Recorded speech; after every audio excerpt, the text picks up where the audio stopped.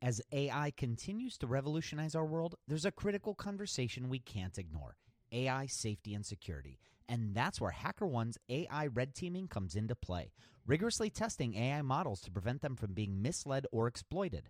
HackerOne employs over 2 million ethical hackers, and 750 of them specialize in prompt hacking and other AI security and testing. So HackerOne isn't just theorizing, they're actively safeguarding AI's future. Just recently, a team unearthed over 100 vulnerabilities in just 2 weeks. So whether you're at the helm of a startup or steering product innovation at a large company, it's time to prioritize AI security.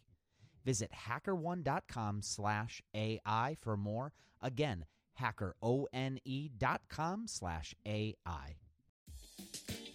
This episode is brought to you by Gigantic. At Gigantic, you can level up your product skills through live small group cohort-based trainings. We're incredibly excited to welcome you to our next cohort of our product strategy training, kicking off in January of 2024. This course will take you through the frameworks that product leaders use at companies like eBay, DoorDash, Groupon, Rent the Runway in order to scale their teams. It's taught by Ben Foster, a friend of this podcast, who is the former chief product officer at Whoop.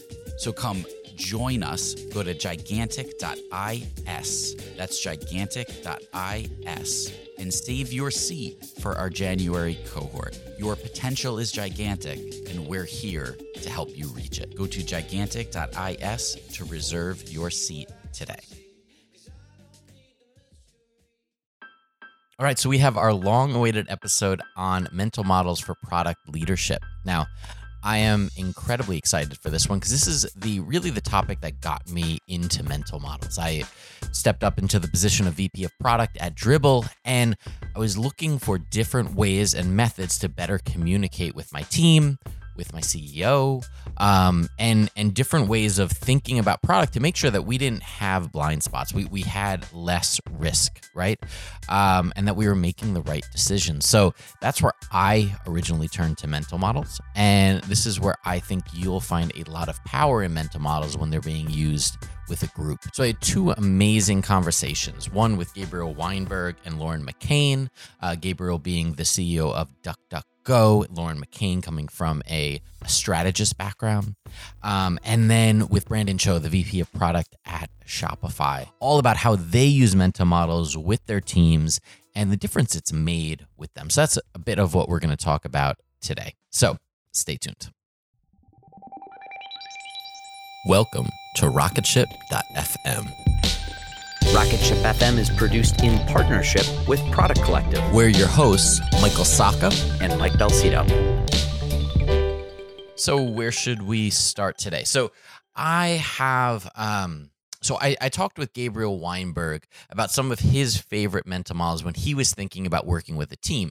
And it started with kind of your team makeup, how to think about that team, who to hire, and when to be satisfied with their team.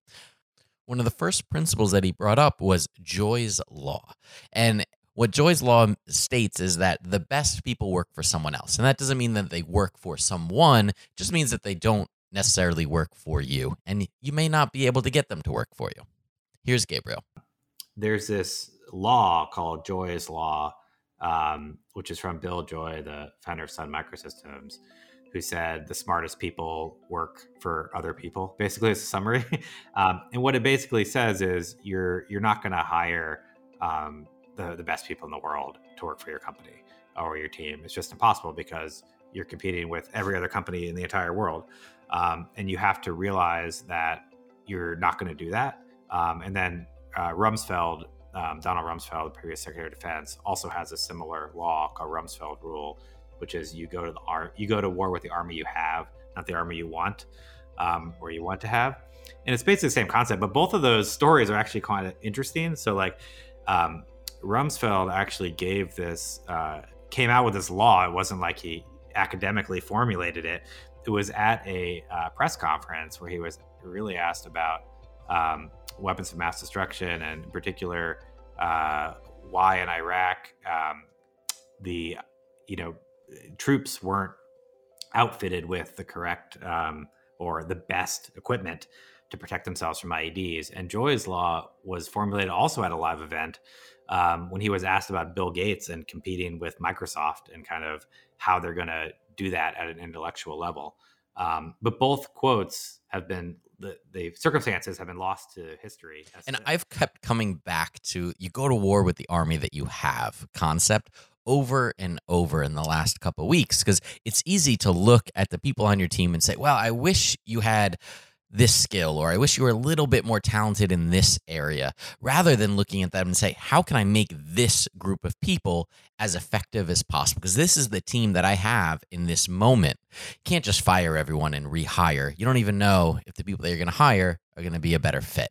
So always be optimizing your team is really what I took away from this, and looking at them and saying, how can I better utilize the team that I have in front of me today?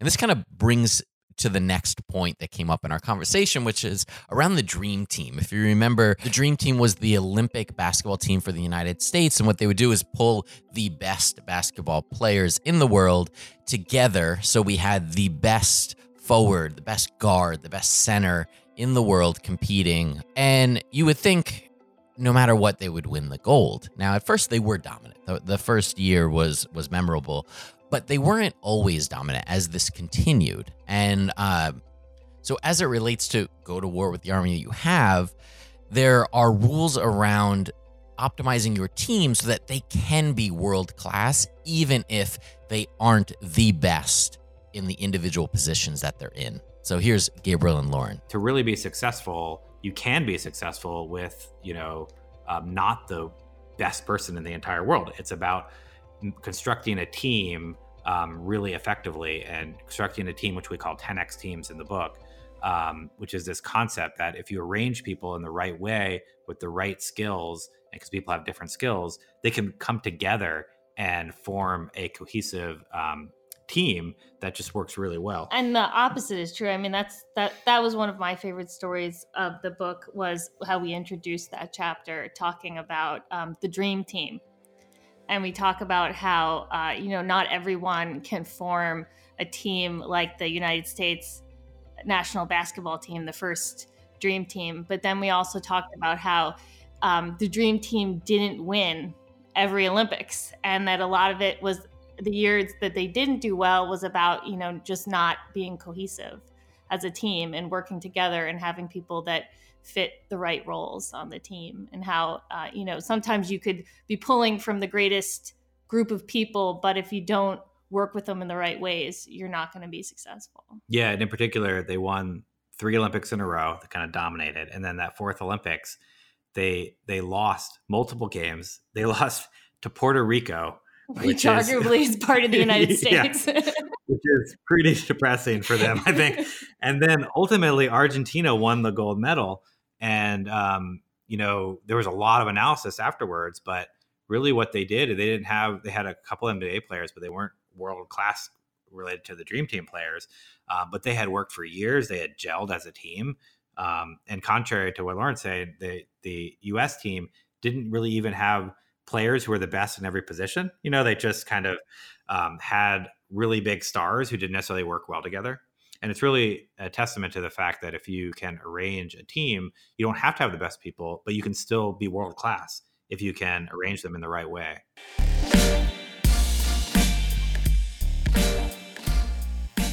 So I recently read Good to Great by James Collins, which he talks a lot about this concept. The premise of the book is that him and his research team spent time analyzing and interviewing companies throughout history who have excelled compared to their competitive companies at the same time. The competitive companies often achieved mediocre success, but these, what he called great companies, exceeded stock market expectations, exceeded returns to their shareholders, and exceeded company growth. And what he wanted to find out was what set those companies apart. And there was one example in particular that stood out in relation to this concept, and that was from Wells Fargo, where their CEO would oftentimes rearrange executives until he found the right fit. So rather than just hiring and firing executives, he would get the right people who he saw potential in And then he would try to find the right fit. And once he had the right fit, the company was better off because they had the information, they had the dedication to the company and to the mission. And once he found the right fit, they were really able to excel. And this proved to be an incredibly effective strategy for Wells Fargo. What he didn't do was go out and constantly hire and fire executives, which creates turmoil and a lot of turnover, in hopes that he would find someone better than he had. Instead, he tried to optimize the team that he had and arrange them to be the greatest version of themselves. All right, so I also talked with Brandon Cho, the VP of Product at Shopify. And he talked about this moment, which I'm sure we have all experienced, where we're pitching a product idea and we can just tell the stakeholder we're pitching to is frustrated or they're not quite seeing the vision. It's interesting when you, I always liken it to you're in a meeting with a stakeholder as a product person and they're just like, you can see almost like frustration in their face sometimes. And they're just like, why don't you just do this? Or like, it can just go faster or whatever. And it's sort of like, in a way you're like, you feel like they're being ridiculous. But when you pull back some of the layers and you ask them the why do you feel that way, et cetera, and you get down to the layers, there's actually legitimate reasons about why they feel that way. And what I've always found is that these mental models, like the ones I wrote in that article, are really the culmination of all the ways that once I got to root cause, or really the fundamental reason why something isn't right, or we feel that a decision should be made a different way, that these mental models are the actual reason. All right, we're going to talk about more of this right after a quick word from our sponsors.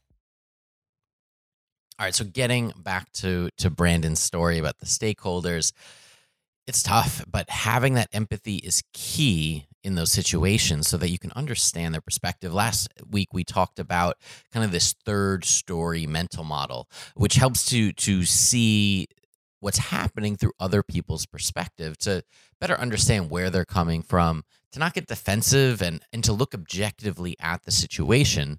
And then we can be more successful in getting buy-in for our ideas. If we understand their motivation, we can cater the pitch to it. Basic sales 101, so relatable in product as well. Now, if you're interested in mental models and you want to start using them with your team, which is where you really start to see the power of them, how do you do that? Do you just call it out? Do you say, hey, let's use this mental model on this problem? Or is it something more subtle, something more ingrained in you and ingrained in your team throughout the conversation? So I asked Gabriel what he does at DuckDuckGo. Yeah, we really do try to mention it by name. And so there really is something powerful about putting a name to the concept. And I think that's part of the reason of why we kind of bold the terms throughout. And Laura could speak to this too, because we walk every morning and we try to talk about things. And we often will relate the concept to the name, because once you do that and everyone knows the name and the concept, you're instantly conveying everything about it, right? And that's the beauty of mental models, because like if everybody's on the same page with critical mass and you can say, this is a critical mass problem, then you don't have to walk through, from scratch every time, like what that means, right? And you can already reason about it at a higher level. But in terms of like operationalizing, so there are several that we talk about a lot. One that I use that we talk about a lot that isn't as much used, I think, other places, is forcing function. And so forcing function is this idea that you have a set time or place in your calendar to do something that forces you to critically think about something. And there's many ways to do that. A couple ways that we do it are, we have standing one-on-one. Everyone has a one-on-one with their career advisor every week. And that forces you to have this meeting, and it's a place to think critically about what you're doing that week and raise any issues you may have. Similarly, we have postmortems after every project and kickoff calls as they're getting started. And it's a designated time and place to think critically about the project. And by setting these things up, just preset in your calendar, it really forces you to do that. And we try to create these forcing functions wherever possible. I think with the postmortems, everyone's familiar with the idea of doing a postmortem when something really bad happens. But I think what you guys do great is kind of doing it for any kind of major project, because something goes bad any project you do. There's going to be something you can learn from, and setting aside the time, even when things are going well and you're like, oh, I got to move on to the next thing. Really, that forcing function of always doing that meeting allows you to always learn from every project, rather than just saying, I don't have time, I have to move on. That's a really good point. That really underscores the point. You could make an analogy to board meetings, right? No one really ever skips their board meeting, even if there's nothing really eventful to say. But the time and effort spent in getting together the board materials is that forcing function to really think critically about the business. And the same is true with the postmortem. Like Lauren said, we do it for every project, and most projects maybe went well, but there's always something to talk about in terms of how to improve going forward. And what about PMs? Maybe you're leading a team of product managers. How do you use these mental models when trying to lead them? Here's Brandon again. I would say, and they're definitely part of my intuition now, but they are meant, they're actually most useful when you're actually communicating them to the team and getting everyone to understand the thinking behind that mental model, and for them to build it into their own intuition, because that's really how teams go faster. And I think at Shopify, the team I'm leading now is 200 people, right? So it's like things like these have become extremely high leverage for me as a product leader here to be able to do massive, create massive impact into the way that multiple teams ship. So the communication of it is actually, it's like the teaching a person to fish versus fishing for them, right? And that is 100% the most important thing. And the other part is any good product manager, you're never going to, you should never just sit on a pedestal and black box your decisions. So you have to explain the why. And that is what really gets teams to buy in and trust you, and then also levels everyone up around you so that really you become redundant. That honestly is my personal goal whenever I'm a PM on any given team, is PMs are really just always trying to be the inverse of whatever the team is. So if the team is lacking, let's say, marketing skills, you got to fill in that hole, right? If they don't have the business acumen, that's you. But really, if you can actually find a way for the team to handle the entire breadth of what it takes to build and grow a product, you don't even need to be there. And that's how you scale. That's what I always coach my own PMs on. It's the way you can scale is actually to scale to get rid of your role as required on that team, and then do the same on another team. And all of a sudden, hey, you're PMing 4 teams at once without having to burn the oil all the time, because you've been able to actually build up sort of the mental models with all of them so that they can do it themselves. So I hope you enjoyed this kind of deep dive into mental models. We'll probably be doing more and more around this concept in the future, but we're gonna break here in terms of a mini series, and we'll be back next week with some more product content, and hopefully I'll have Mike Belsita with me as well. So thank you so much for listening, and we'll see you soon. Thank you so much for listening to Rocketship.fm. It's your support that keeps the show going. Rocketship.fm is now part of the Podglomerate Network. If you want to learn more about the other shows on the Podglomerate Network, go to thepodglomerate.com. Rocketship.fm is produced in partnership with Product Collective, a community for product people. If you go to productcollective.com, you can check out live video interviews, sign up for our newsletter, be a part of our Slack group with over 6,000 product people. Just check it out at productcollective.com.